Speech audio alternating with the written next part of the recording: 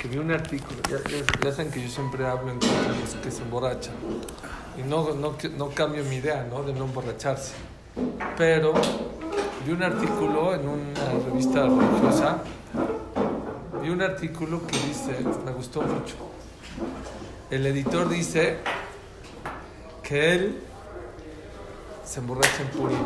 Dijo, les pido por favor que no critiquen a la gente que se emborracha. Dice, no es que venga a apoyar a los borrachos, dice, pero hay gente que es muy tímida y hay gente que no se puede abrir con los demás. Y él cuenta que en un Purim tomó y como se abrió, se acercó a un jajam que siempre le daba mucha pena acercarse, se hizo muy, muy amigo de él y desde ahí ya es como su jajam de él. Dice, hay gente que sí necesita un poco de alcohol para abrirse. Yo lo leí en la semana y ayer justo me topé con un familiar mío que es muy penoso y muy así y tiene toda la razón, es increíble. Es muy cercano a mí y apenas si me saluda, hola. Se echó 2 tragos y te abrazó. Y ayer ya habló y platicó y se desahogó un poquito. Bueno, no está tan mal ese punto de ver, o sea, la manera de tomar. Pero bueno, nada más dije, es un tema que quería platicar con ustedes. Vamos al tema de Baruch Shamar. Estamos a la mitad de Baruch Shamar y porque es miércoles de Tefilá, ¿no? Entonces, se me olvidó decirles algo muy bonito que dice el Tur. El Tur en el Siman Nun Aleph, el Tur era el hijo del Rosh, dice así, Baruch Shamar tzarich lombro benigun. Baruch Shamar se dice cantado, ubeneimá, y de una manera agradable, ki ushir nae benechmad lemal. Dice el Tur, porque Baruch Shamar es una canción muy bonita y muy agradable allá en el cielo. Nosotros la cantamos nomás en Shabbat, pero según el Tur, todos los días tendríamos que cantar Baruch Shamar. ¿Por qué? Porque dice acá, Ki ushir nae benechmad lemala, porque es una canción muy bonita y muy agradable allá en el cielo. Les voy a decir algo que yo había pensado, nunca lo había escrito y lo había escrito. Todas las partes de la tefilá que cantamos no es nada más para cantar, para poner atención de lo que estás diciendo, porque cuando lo cantas tienes más tiempo para reflexionar y entender lo que estás diciendo. Entonces pongan atención. Si Baruch Shamar el Tur, no sé por qué nosotros no acostumbramos a cantarlo a lo mejor porque la gente está corriendo como loca, sí, pero vamos a empezar por lo menos en Shabbat. Shabbat sí se canta, pero digo, por lo menos en Shabbat empezar a poner atención a lo que estás diciendo y te vas a dar cuenta de que de verdad hay perlas y cosas muy interesantes de Emuná y de Bitajón, de cómo Akadosh Baruj Hu se comporta con Klal Israel en este mundo. Entonces, no me metí al Zoom, perdón. Qué pena. Señoras enojadas seguro. Sí, me van a matar. Entonces, todas las partes de la tefilá, Nishmat, Nagdishach, todo eso, lo que es cantado. Dice el Tur que Baruch Shamar hay que cantarlo. ¿Por qué hay que cantarlo? Porque es una canción muy bonita allá en el cielo. Todo lo que se canta, ¿sí? Cuando Jamín dijeron que hay que cantar algo, ¿por qué es? ¿Cuál es el motivo? Para que la persona ponga más atención a lo que está rezando, a lo que está diciendo. Entonces, ustedes ya saben algo nuevo, que las partes de la tefilá que se cantan es para que para que no lo digas rápido y para que le pongas atención. Vean qué bonito vamos a hablar ahora de cuántas cosas maravillosas hay dentro del Baruch Shamar que por lo menos yo en muchísimos años nunca me había dado cuenta. Y vamos a la mitad del Baruch Shamar, dijimos Gozerum Kayem. ¿Qué quiere decir que Akadosh Baruj Hu decreta y lo hace que se cumpla? Entonces vi que Akadosh Baruj Hu hace que la naturaleza cumpla la condición que Hashem hizo con ella. ¿Qué? Gozer Kayem. Akadosh Baruj Hu decreta y la naturaleza tiene que cumplir lo que Hashem decreta. ¿Qué decretó? Dice el Or HaChaim HaKadosh. ¿Pero por qué decreta? Igual no tiene que cumplir. Ahorita vamos a ver a qué se refiere. Préstame el Shemot aquí, un Chumash Shemot, este de aquí. Ese, no, a la derecha. Otro más, no, otro, ese. Por favor. Dice el Orhaim Akadosh algo increíble. ¿Saben ustedes que cuando Moshe quería abrir el mar se le puso al brinco?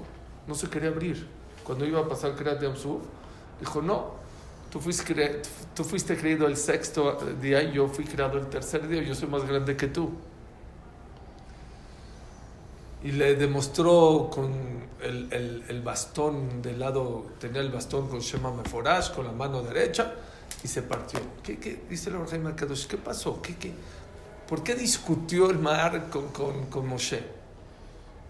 ¿Y por qué? Vean, cuando el pueblo Israel iba a tomar agua, ¿qué le dijo a Shema?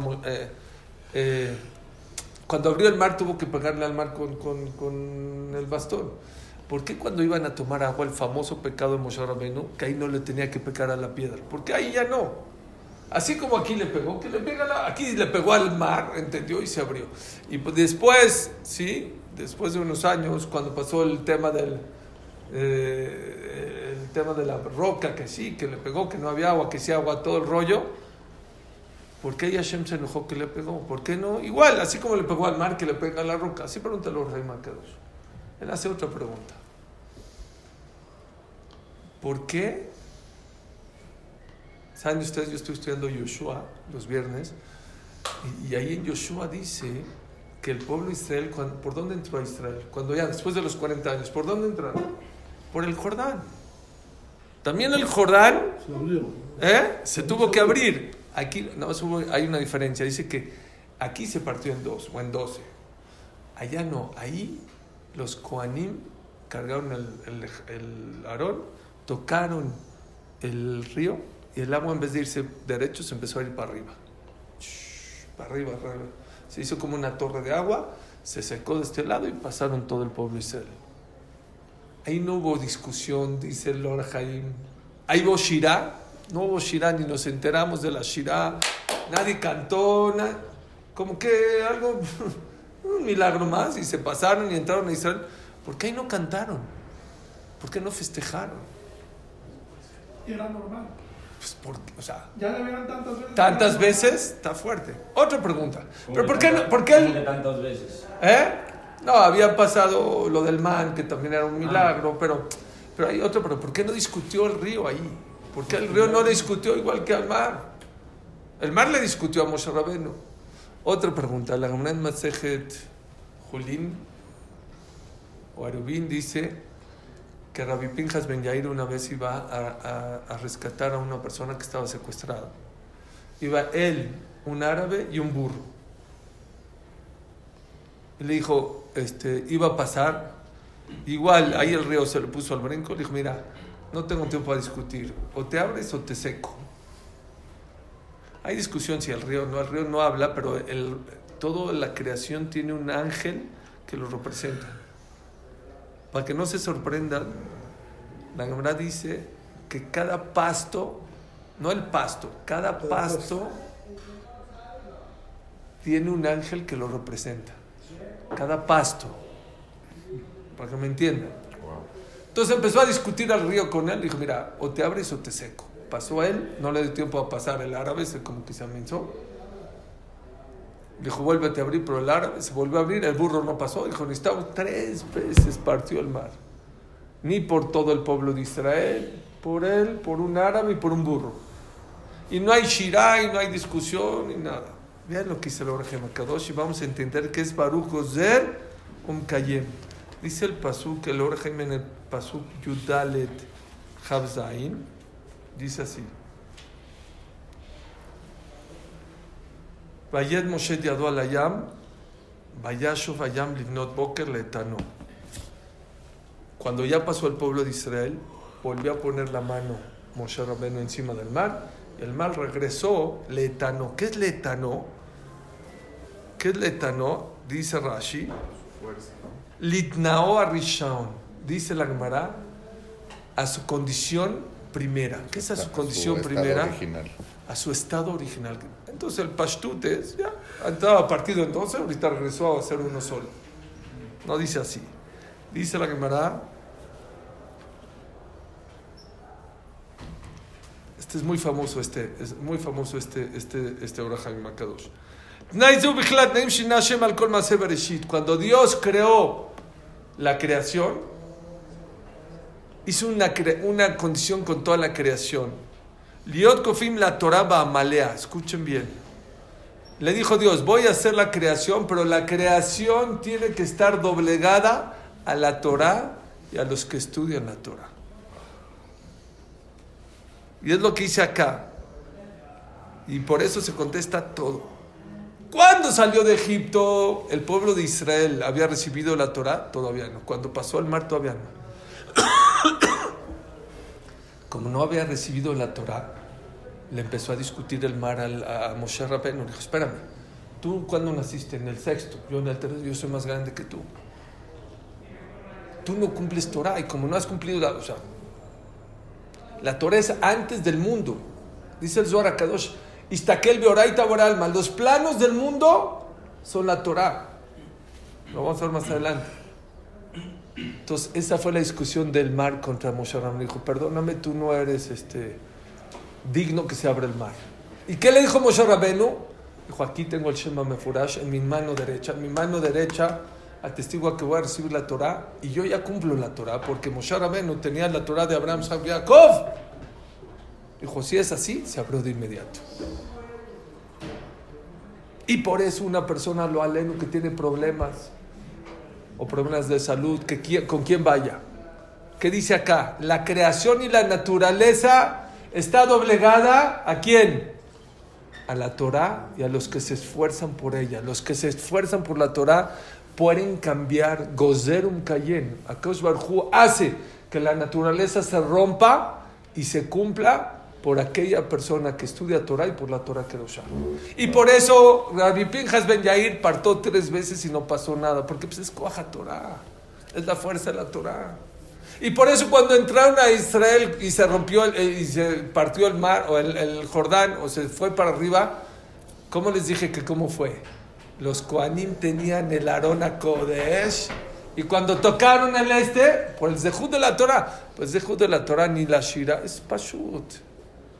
Eso ya está mucho más fácil. Pero no, que no había Torah todavía cuando estaban pasando. Cuando entraron a Yoshua, Israel, ya había Torah, y Rabbi Pinchas Ben Yair ya tenía Torah.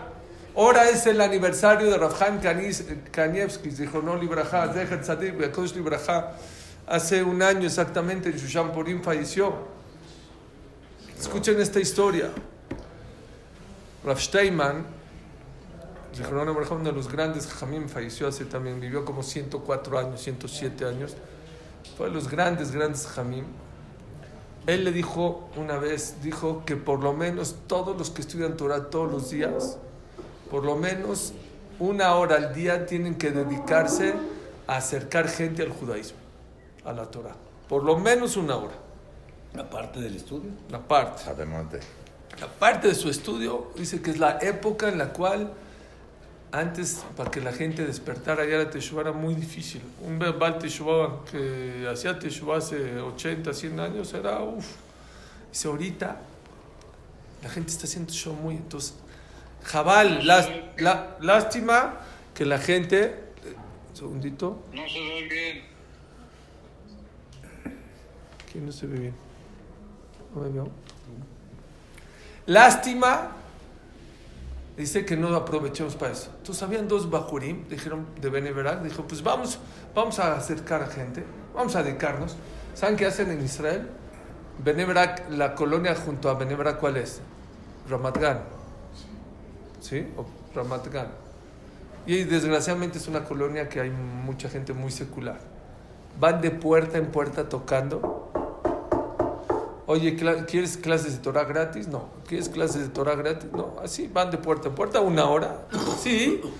Hay un movimiento que manda gente a enseñar Torah en las casas gratis. Como Jabal, pero... Tipo. Entonces tocaron la primera puerta. No, yo no quiero Torah. Llegó uno y dijo, perdón. Dijo, ¿quieres estudiar Torah? Dijo, mira, no. Dijo, te voy a decir una cosa.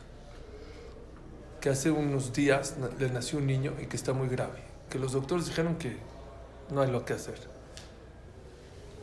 pero que si ellos logran con su tefilá que se cure, que él promete que él va a estudiar Torah, él y toda su familia. Cerraron la puerta y se fueron con Rav Chaim Kanievski. Preguntaron obviamente el nombre. Se llamaba Ron. Ron, como Ronnie, Ron. Le dijo Rav Chaim Kanievski, oiga, jamás así está esta persona dijo que si se cura a su hijo, pero los doctores ya dijeron que no hay lo que hacer. Ya está en la casa. Dijo que le ponga a Aarón, dile que le cambie el nombre a Aarón y se va a curar. Una letra. Sí, dos. Ain He. Claro, sí. A He. A Aarón. No es a Aarón. ¿Es con A H? Aarón. Aleph Hey. Y con H en español. Se curó. Se curó ese niño. ¿Qué pasó? Dijo que él prometió que iba a estudiar Torah. Cumplió. No nada más él, toda su familia. Hoy él lleva a cabo un Beit Knesset que van todos los días 150 personas en Ramat Gan. ¿Pero con quién fueron? Con Rav Chaim Kanievski. Rav Chaim Kanievski era Sara Torah. Tenía la Torah en sus manos. Sabía toda la Torah. Acababa el Shast cada año. Es lo que dice el Or Haim HaKadosh. Es lo que dice el Taz. ¿Por qué una persona lo aleno que se siente mal? Que pongan el día de estudio y que eso que logras. Porque el estudio de la Torah y de la gente que estudia Torah puede dominar sobre la naturaleza. Dicen los Jamim, eso se llama Gozerum Kayem. A Kadosh Baruj Hu le decreta la naturaleza que se rompa y que se regrese. ¿Por qué? Por la gente que estudia Torah y por la Torah Kedoshah. Eso es Gozerum Kayem. ¿Qué es Merahem al Haaretz? A Kadosh Baruj Hu se apiada de la tierra. Es increíble cómo yo no había pensado. Hay varios lugares en el cual Akadosh Baruj Hu nos demuestra que no solamente la tierra se refiere a lo inerte, a lo material. Hay varios lugares donde Akadosh Baruj Hu nos demuestra en la Halajá y en la Torah que hay que tener mucho cuidado de no lastimar y avergonzar y hacer sentir mal hasta lo inerte. ¿Me pueden decir un ejemplo? Muy bien, Dan. La jalá en Shabbat, ¿por qué se tapa? Normalmente la persona tiene que decir verja primero a Motzi y luego se dice la verja de Agefen, del vino. En Shabbat se cambia porque hay que hacer brindis con Hashem, por lo que sea para el Kiddush. Entonces, no, te dicen primero, pero se va a avergonzar la jalá, tapamos la jalá para que no se avergüence. Akadosh Baruj Hu se cuida, cabiajol, hasta de lo inerte. Hay otro, la Gemara dice, Borshe Shatita Bo Maim Al Tizrok Lo Aben. Un pozo que tomaste agua de él, nunca le avientes una piedra. Muy bien, está esperando a que me la digan. Moshe Rabbenu, ¿qué le dijo a Hashem? La primer plaga, ¿cuál fue? Sangre. ¿Quién la hizo? No la hizo. ¿Por qué? El agua que te salvó, tú no lo dañes.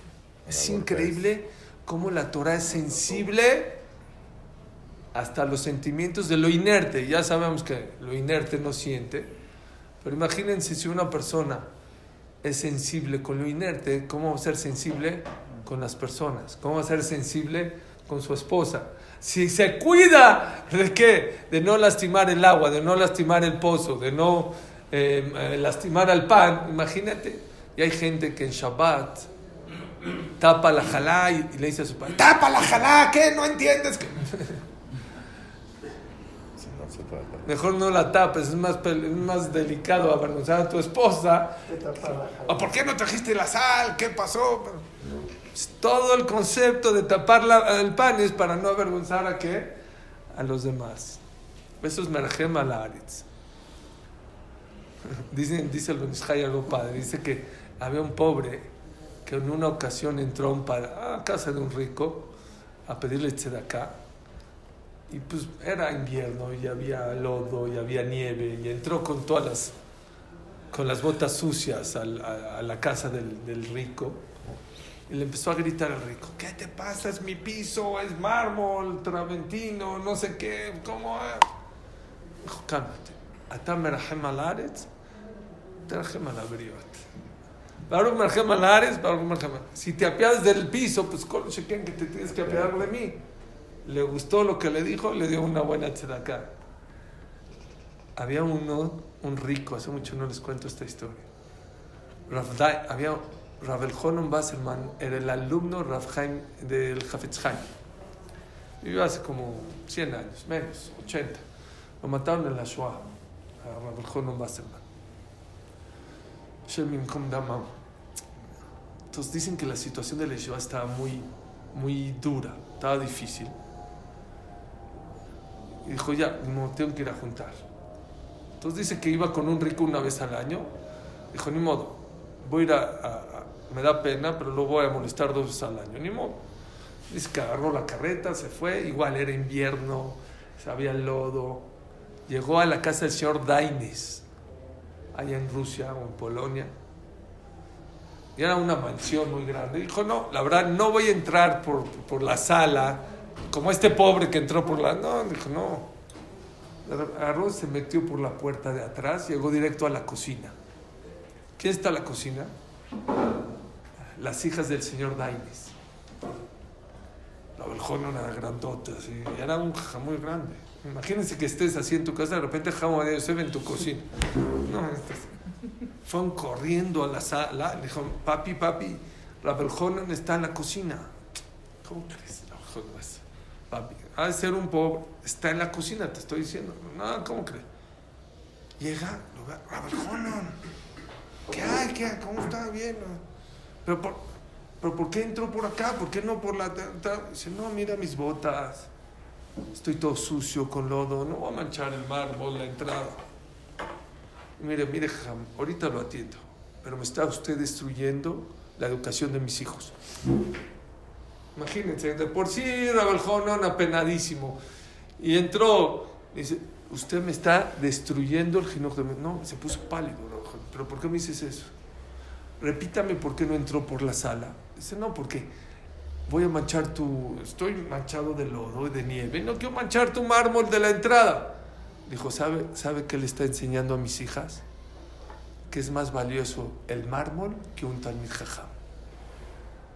Con mucho gusto me lo atiendo. Se me sale, se me mancha bien las botas, le abro por la puerta grande y se entra, porque le voy a mostrar a mis hijas que es más importante un talmid jajam que el piso Hay gente que meraje más al piso que a las personas, que a los talmid jajamim. Eso es Baruch merajem al Ares, Baruch merajem al Aberiot.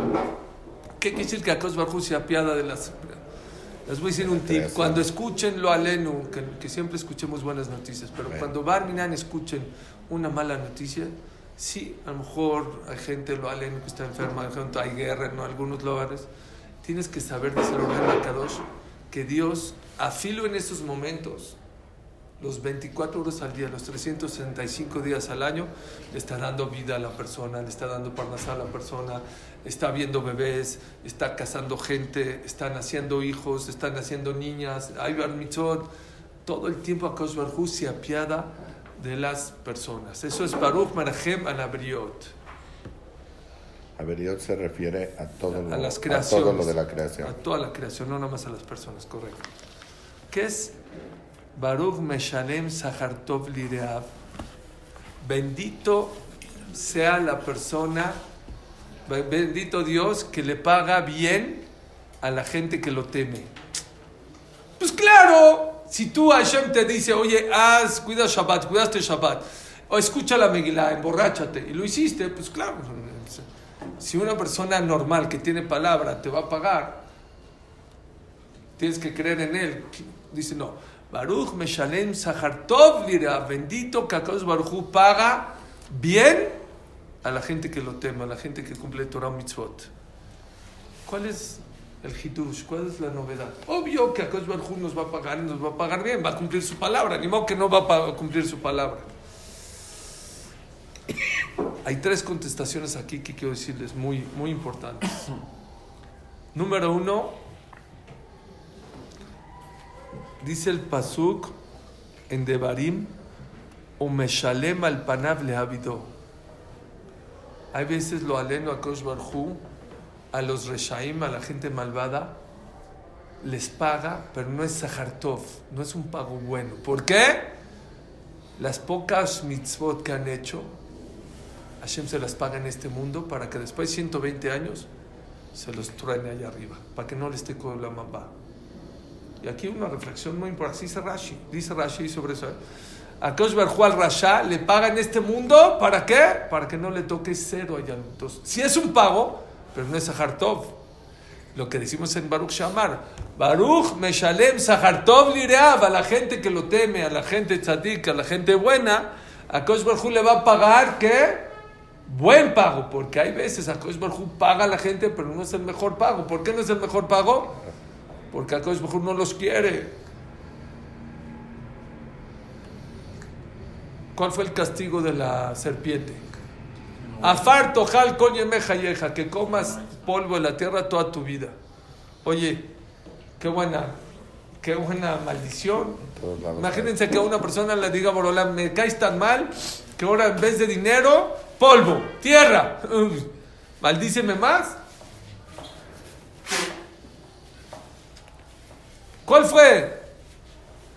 Entonces hay quien explica la verdad, que lo que Hashem maldijo a las Nehash, que todo lo que coma le vas a ver a tierra. Aunque se coma a un león, lo vas a ver a tierra. Aunque se coma una fruta, siempre lo vas a ver a tierra. Hay otra explicación. ¿Le gusta? No le gusta, tiene que mantener.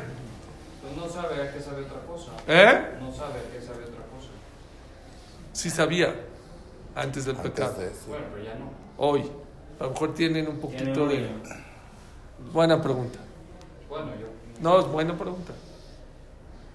Hay otra explicación, está más fuerte. Entonces el que le está yendo bien que pare las antenas. Cuidado.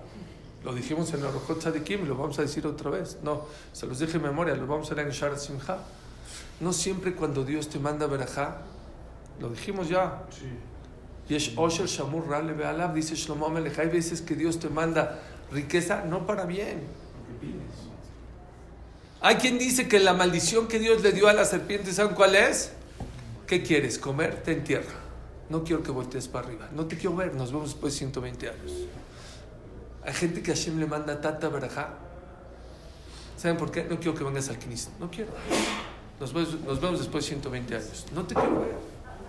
Está fuerte, pero es la verdad. Hay veces a Kosh Baruj Hu, Kaviahol. Dice, Meshalem, pero no es Sahar Tov. Al final no es un buen pago. ¿Por qué?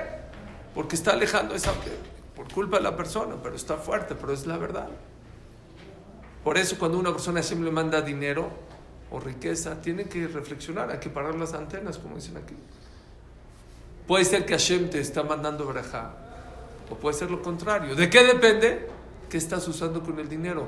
Si desde que abriste tu fábrica, o desde que tienes tu negocio, desde que ganaste dinero, te alejas de Dios, ¿quién sabe si eso se llama verajá?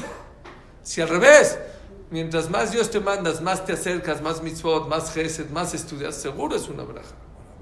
Por eso decimos en el Birkat Kohanim, Yevarja Hashem Ishmereja. Note que hay quien dice que Hashem te bendiga y te cuide tu dinero. No. Que te cuide de tu dinero. Que te cuide de tu tranquilidad. Porque Vaishman Yeshurun Vaivad. Porque mucha gente, ¿qué hace cuando tiene abundancia, cuando tiene salud, cuando tiene dinero? Se desprende de Dios. Cuidado. Es la primera explicación. Entonces, Baruch Meshalem Sahar Tov Lireav, bendito tú Hashem, que a los que te temen les pagas allá arriba como debe ser. Es una explicación. Otra explicación que vi es...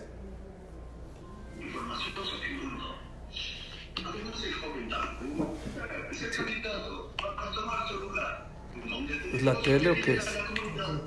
Está dando clases, señor. Ya. Vamos.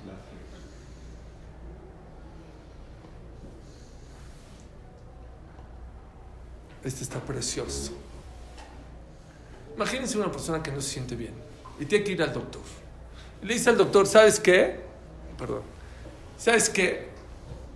Te tienes que tomar esto, tienes que hacer esto, tienes que hacer este ejercicio, tienes que hacer estas terapias. Y esa persona va y las hace. ¿El doctor le tiene que pagar a él? Esa fuerza, ¿no? La que le decimos. Es para su bien. Le estoy salvando la vida. ¿Por qué le va a pagar al doctor? Tú le tienes que pagar al doctor, no al doctor acá. Dicen los Jajamim, la Torah no está hecho solo para el Olam Haba, para el Olam Hazé. La persona, ¿qué dijimos hace ratito? Istakel beoraita boralma. Las instrucciones de este mundo es la Torah. Entonces la Torah es para que la pases bien en este mundo, para que te vaya bien. Cuando Freud se acordó hablar sobre la pareja hace 100 años, fíjense, la Gemara en Masejet Yevamot hace 3000 años, ¿cómo habla? Tienes que amar a tu esposa como a ti mismo, respetarla más que a ti mismo. Cuando quieras tener un consejo y tu esposa sea chaparrita, agáchate para escuchar su consejo. Fíjense el Rambam cómo dice, porque también hay mujeres que no se emocionen, cómo el Rambam dice cómo respetar al esposo. Y hay que ser que Melech, que la esposa vea a su esposo como un ministro, como un rey, que se aleje de todo lo que no le gusta, que no se lo haga. Cuando Benjamín Spock se acordó hablar de la educación de los hijos hace 70 años, ¿saben quién es Benjamín Spock? Ha vendido 300 millones de libros. El besito de las buenas noches, ¿se acuerdan? No era de Topollillo. Ese era de Benjamín Spock. La gente se hizo muy fría después de la Guerra Mundial. Les daba miedo una separación de sus hijos, porque la separación fue muy fuerte. Entonces ya no querían tener tanta relación, pero a los hijos les afectó tanto alejamiento. Tanto alejamiento, entonces empezó Benjamín Spock a hablar sobre ser más cálidos con los hijos, abrazarlos más, quererlos más. Fíjense lo que dice Shlomo Amelech hace 3000 años. Que hitzim beyada gibor ken benea neurim. Los hijos son como las flechas. ¿Cómo decir como las flechas? ¿Una flecha puede caminar sola? No puede llegar sola. ¿De qué depende la flecha? Depende del arquero, como la jale. Él es el que le da fuerza. ¿De qué depende a dónde van a llegar tus hijos? No depende de tus hijos, depende de ti. Si tú no te paras al minyan, tú no vas a decidir por tus hijos. Pero tú vas a hacer en qué van a decidir tus hijos. Si tú no te paras al minyan en las mañanas, le estás poniendo para tus hijos si ellos van a rezar en su casa o no. Si tú te paras al minyan, a lo mejor a Batiquín, le estás poniendo si ellos se van a parar a Batiquín, o al de las 7 o al de las 8. Pero le subiste el estandarte, ¿entendiste? Si tú todo el día te emborrachas, la única decisión de él es si me voy a emborrachar o me voy a drogar. Tú le pones a dónde van a decidir tus hijos. Entonces, esa es una explicación de Shlomo Amelech. Que hitzim beyada gibor ken benea neurim. No depende de los hijos a dónde vas a llegar, depende de ti. De cuánta tefilá, de cuánto te ocupas en el jinuj. De verdad, yo veo mucha gente que es muy descuidada en ese aspecto. Aunque en ellos vienen, estudian, rezan, en sus hijos, que crezcan, déjalos. Hay que llorar por los hijos. Depende mucho de nosotros. Pero vi ahora de Rav Pesach con una explicación preciosa. Ya depende del arquero, depende de los papás. ¿Y de qué depende qué tan lejos llegue la flecha? Cuánto lo jales y lo acerques al corazón. Mientras más cerca del corazón, más lejos vas a llegar. Benjamín Spock lo dijo hace 70 años. Sí, que hay que ser con más corazón. Shlomo Amelech lo dijo hace 3000 años. Mientras más eduques a tus hijos con el corazón, con calor, con abrazos, con motivaciones, van a llegar mucho más lejos, como la flecha. Mientras más cerca de tu corazón esté, va a llegar mucho más lejos. Por amor. Dicen que la manzana no cae muy lejos del árbol.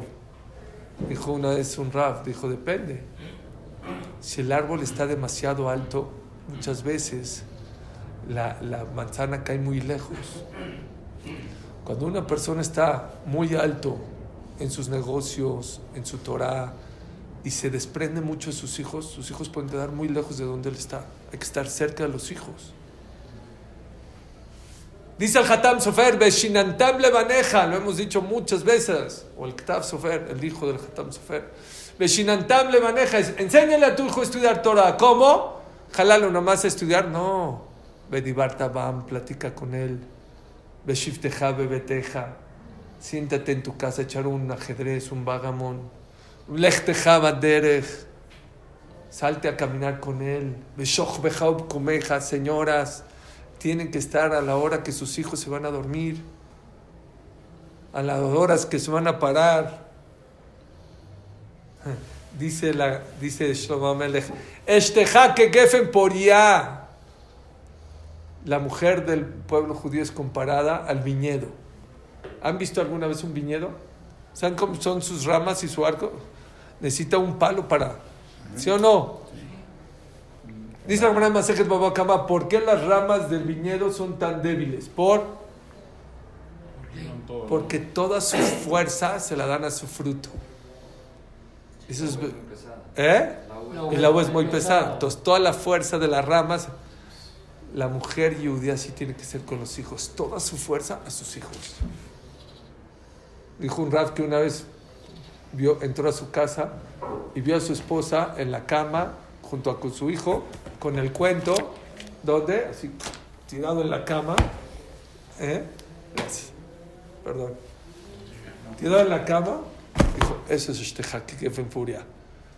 Que te quedes tirada en la cama de tu hijo contándole un cuento. Eso lo dijo la Torá hace 3,000 años. Entonces solo para las mujeres.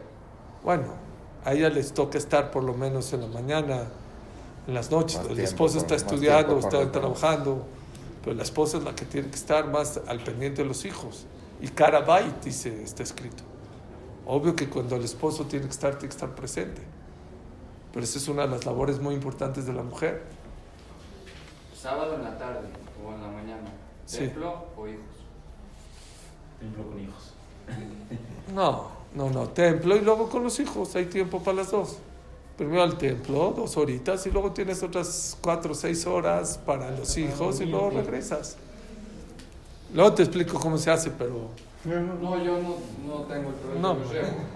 Está más fácil. Está más fácil. Pero no quiero que me pierdan la línea. Están entre paréntesis. Hay un cuate de Francia que hizo un movimiento muy fuerte que vendió, creo que ya miles o millones inclusive de copias de libros. Se llama el movimiento Slow. ¿Saben qué es Slow? Él se dio cuenta que el mundo va muy a prisa y él está en contra. Hizo un libro en contra que vamos corriendo mucho. Y lo vi en una entrevista, se me olvidó ahorita su nombre, y le entrevistaron y le dijeron, oiga, ¿por qué usted se despertó sobre? Es verdad que vamos corriendo a 120 por hora en todo lugar. Dice que una vez se metió a Amazon y vio cuentos, haz de cuenta, de la Cenicienta o de Blancanieves, para contarle a tus hijos en la noche antes de dormir, pero en resumen. Ya no hay tiempo para contarle todo el cuento. Dijo, no puede ser que hasta en eso queremos hacer atajos. Y de ahí despertó. Pero eso lo están despertando. Nosotros, Shabbat. ¿Saben ustedes que hace 100 años nos decían, Shabbat son flojos? Dejar de trabajar una vez a la semana es dejar de producir el 16%. Aparte que es muy caro, es de flojos. ¿Qué se dieron cuenta? Que la persona que descansa en Shabbat una vez a la semana produce el 50% más. Vinieron los árabes, agarraron el viernes, vinieron los católicos o cristianos, agarraron el domingo, y nosotros agarramos el fin de semana. La Torah está hecha para disfrutar esta vida. Diferente en la calle. Hay una psicóloga, tenía ahí el recorte, era del New York Times o del Newsweek, una onda de esas, de que uno de los problemas más grandes que hay en Estados Unidos y en Europa es la desintegración familiar. En Estados Unidos, 20, 21 años, se van los hijos de la casa. En Europa, a los 18, 19, 18, se van de la casa, están volviendo locos.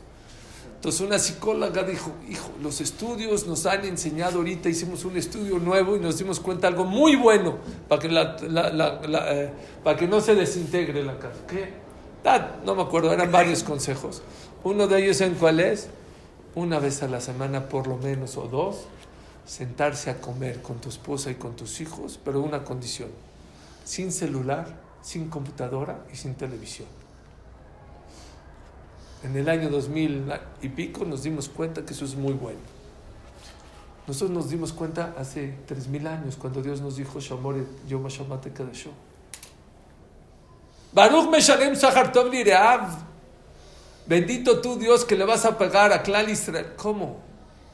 ¿Nos vas a pagar por vivir con la Torah? Es un lujo vivir con la Torah.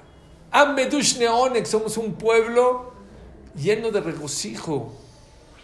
Una persona invitó a una persona no judía de Shabbat a su casa. Pues ya se me en la mesa, ¿no? ¿Saben qué le dijo? ¿Qué festejas, los 25 años de casado? ¿O el cumpleaños de tu esposa? ¿O qué festeja? Dijo, no, ¿cómo? Es una Shabbat. Es como, cada semana yo tengo este banquete hecho por las manos de mi esposa. Sentados. Te besan la mano tus hijos. Eso es una locura. En este mundo, ¿dónde encuentras una persona que le bese a su papá? No importa si es rico, pobre, grande, famoso. Todos los hijos le tienen que besar la mano al papá y a la mamá la noche de Shabbat. Es obligación.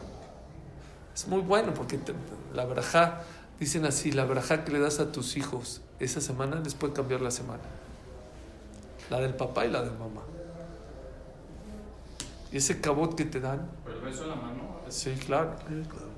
Aquí está, en tu mano está insinuado la Birkat Kohanim, ¿sabías? ¿Cuántas palabras hay en Birkat Kohanim? 15. Yo te digo en memoria, 15. Aquí están, las 15 están en tu mano. Entonces te las traspasas. Después cambiar la semana. No, la verajá, pero el beso en la mano. Sí, por respeto.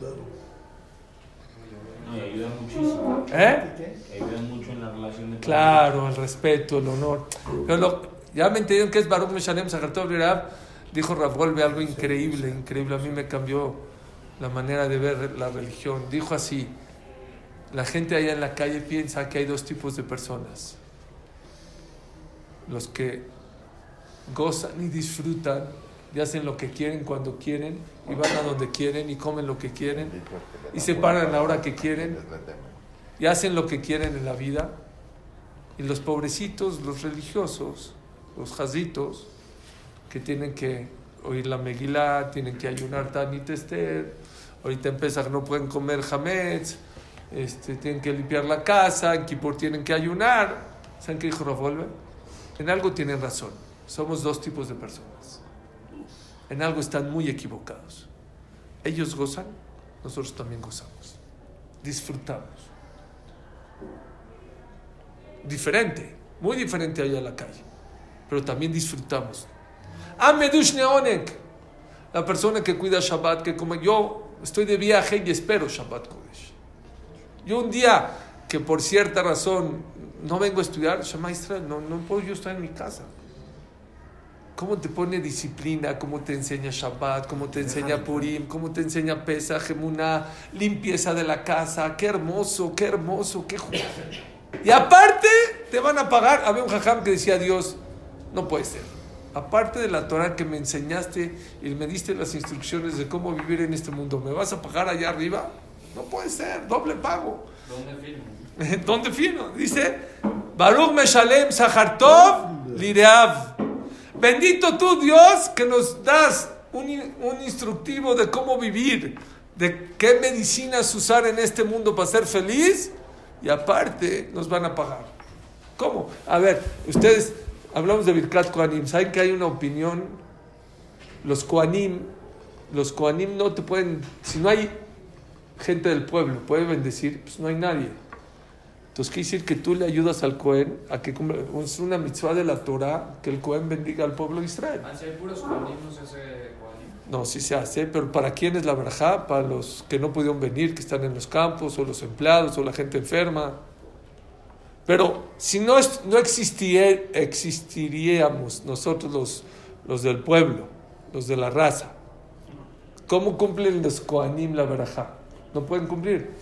No van a querer. Hay una opinión en el Viva Alajá que dice que agachar la cabeza o recibir la verajá del Cohen es una mitzvah de la Torah. Le estás ayudando al Cohen a cumplir una mitzvah y cuando llegues allá arriba te van a pagar por recibir. No se entiende. Por recibir una bendición te van a pagar después de 120 años. Por estar cantando en tu mesa de Shabbat, Shalom Alejem, alrededor de tu esposa y tus hijos. ¿Quién tiene más mérito? Comiendo tu cervecita, tu aguacatito, tu panecito, tu tequilita, te van a pagar. Es increíble. Tus anchoitas. Suri, ¿quién tiene más verajá? ¿El Cohen que da la verajá o el que la recibe? Los dos. Vanía Barajem, porque Dios dice, la verajá es por medio de los Kohanim, pero la verajá es de Dios también. Y Vanía Barajem también a los Kohanim es parejo. Pero si hay puros Kohanim en el templo, hacen Kohanim. Hacen claro. Pero entonces no cumplen. ¿Sí? Porque no le están dando la verajá. Entonces, la verajá no rompe las paredes, pasa las paredes. ¿A dónde se va? ¿Y si hay del pueblo, reciben doble? ¿O es lo mismo? No, igual. Se fue y el Zoom. Chin. Es que no se ve bien. Ok. Eso es... ¿Oyeron? Baruch Meshalem Sahartov Lireab es que a Kadosh Baruj Hu le paga a la persona, a pesar que te está dando un instructivo de vida y vas a disfrutar este mundo, vas a tener en este mundo y en el otro mundo. ¿Cuál es la tercera explicación? Baruch Meshalem Sahartov Lireab. Mucha gente se desespera. Ya di mi tzedakah, ya vine a estudiar, ya recé. Y a Kadosh Baruj Hu no me paga. No me paga. Decimos más adelante que a Kadosh Baruj Hu es, ¿cómo decimos? Netzach, ¿no? Dice...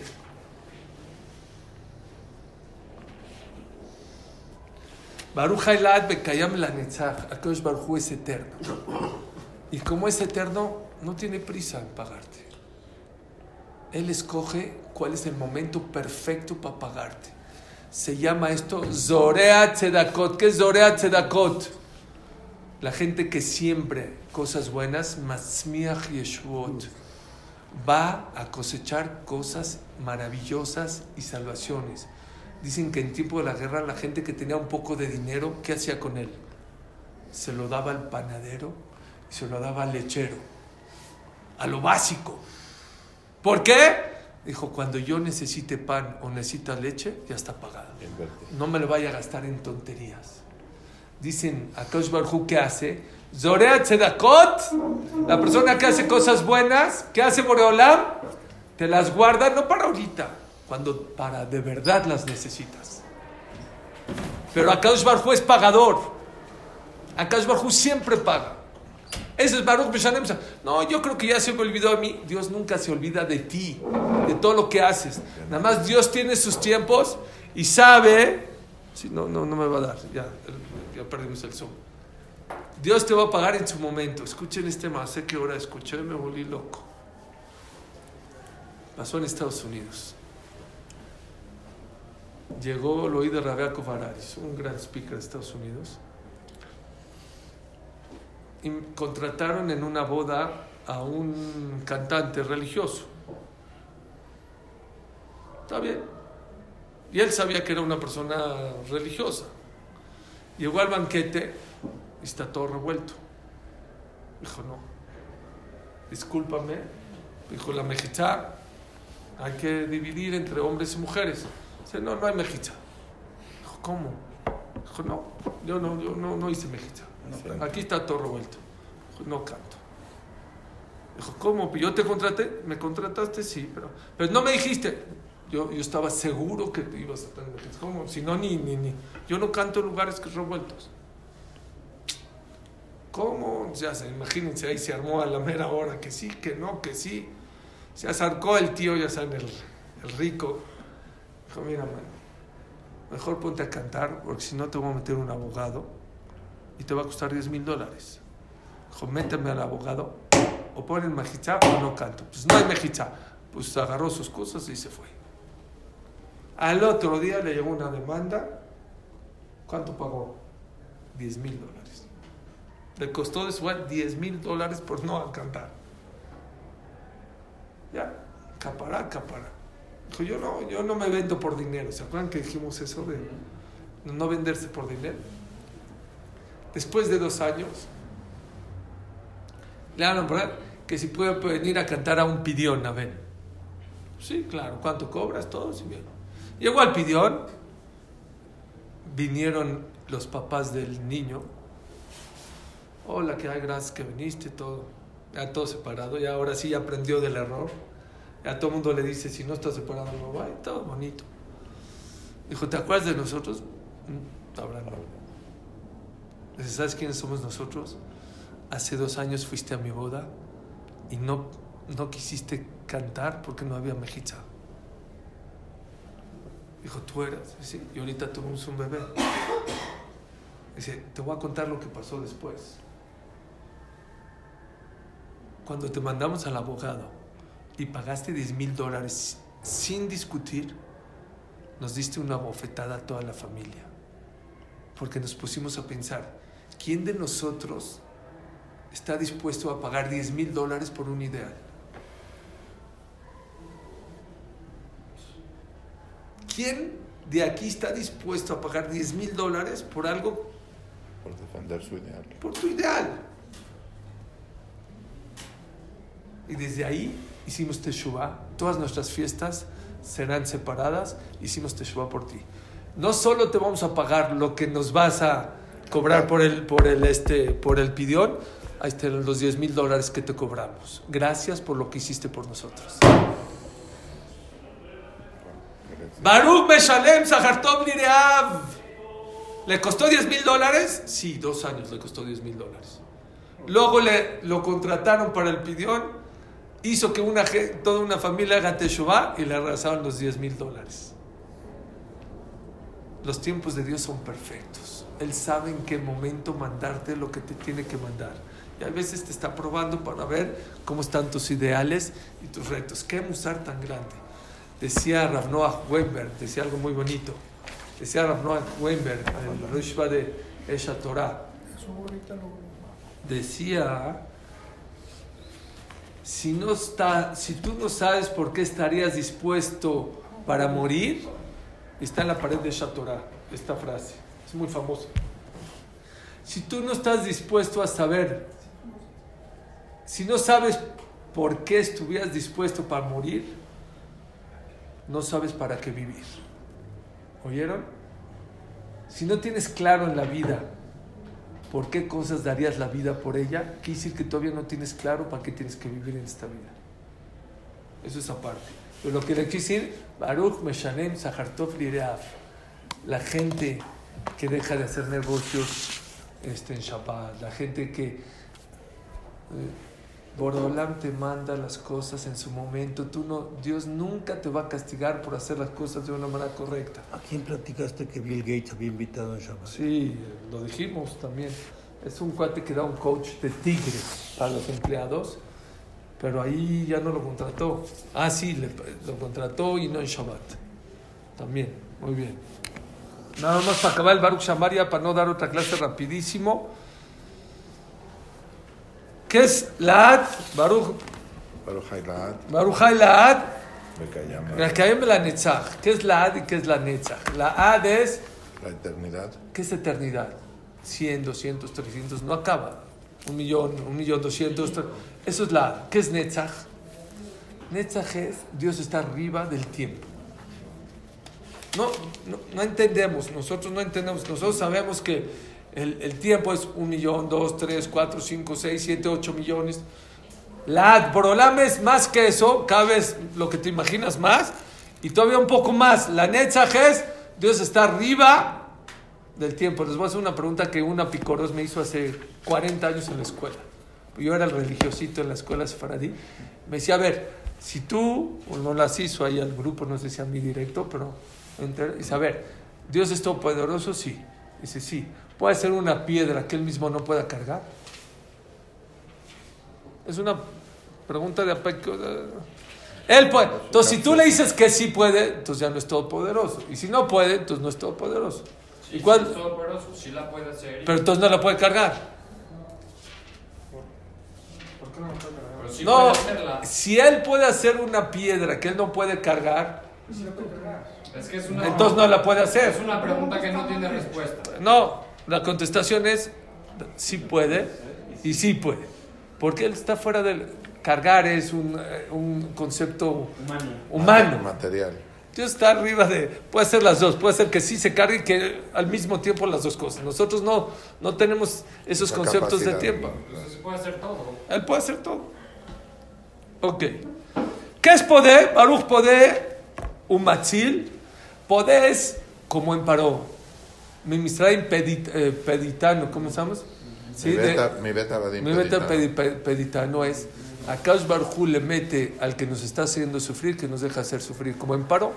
En Paró lo obligó a que acepte que nos deja salir. Ese es poder. Un matzil, que es matzil, aunque no quiera, él, Hashem te salva. Como Amán. Amán no quería. Amán lo mataron por la mala. Paró al final, aceptó mandar. Ese es poder y eso es matzil.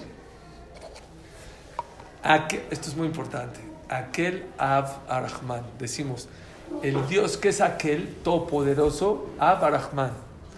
Lo hemos dicho mucho en Elul. Avinu Malkenu. Hay gente que te quiere ayudar, pero no puede. Quiere, pero no puede. Hay gente que puede, pero no quiere. Hay reyes que pueden, pero no quieren. Akadosh Baruj Hu es aquel Av Arahman. Puede, porque es el rey todopoderoso, aquel, y Av, y puede, las dos juntas. Esa es una introducción muy importante para toda la tefilá. Yo creo que ahí hay que hacer un stop muy importante. Akadosh Baruj Hu es aquel, puede hacer lo que quiera, es poderoso, y aparte es Av Arahman. Es un papá, y no más, hay papás que no son tan piadosos. Akadosh Baruj Hu es todopoderoso, es papá, y es papá misericordioso. Ahora sí reza como debe ser. Nada más hay que pedir como debe ser. Aquel creo que es una introducción para cambiar tu tefila completamente. Y rápido nada más para acá. Melech Meulal. ¿Qué es Meulal? Meshbach, Unfoar. Hay 3 lenguajes de alabanza. Meulal es aquellos que alaban a Dios nada más de la boca. Ese es Meulal. ¿Qué es Meshbach? No nada más de la boca, sino del corazón. Me doy cuenta que eres grande. Un foar, ¿qué es un foar? El que tiene todos los alabanzas, ese es mefuar. O sea, llegó al clímax de las alabanzas, ese es mehulal. Meshubach, un foar. Mehulal es de dientes para afuera. Meshubach es el que lo alaba del corazón. Un foar es el que tiene el top de todas las alabanzas. Besat Hashem, la próxima semana hablaremos de Mismor Letodá. Baruch Adonai Gedolah. Amén.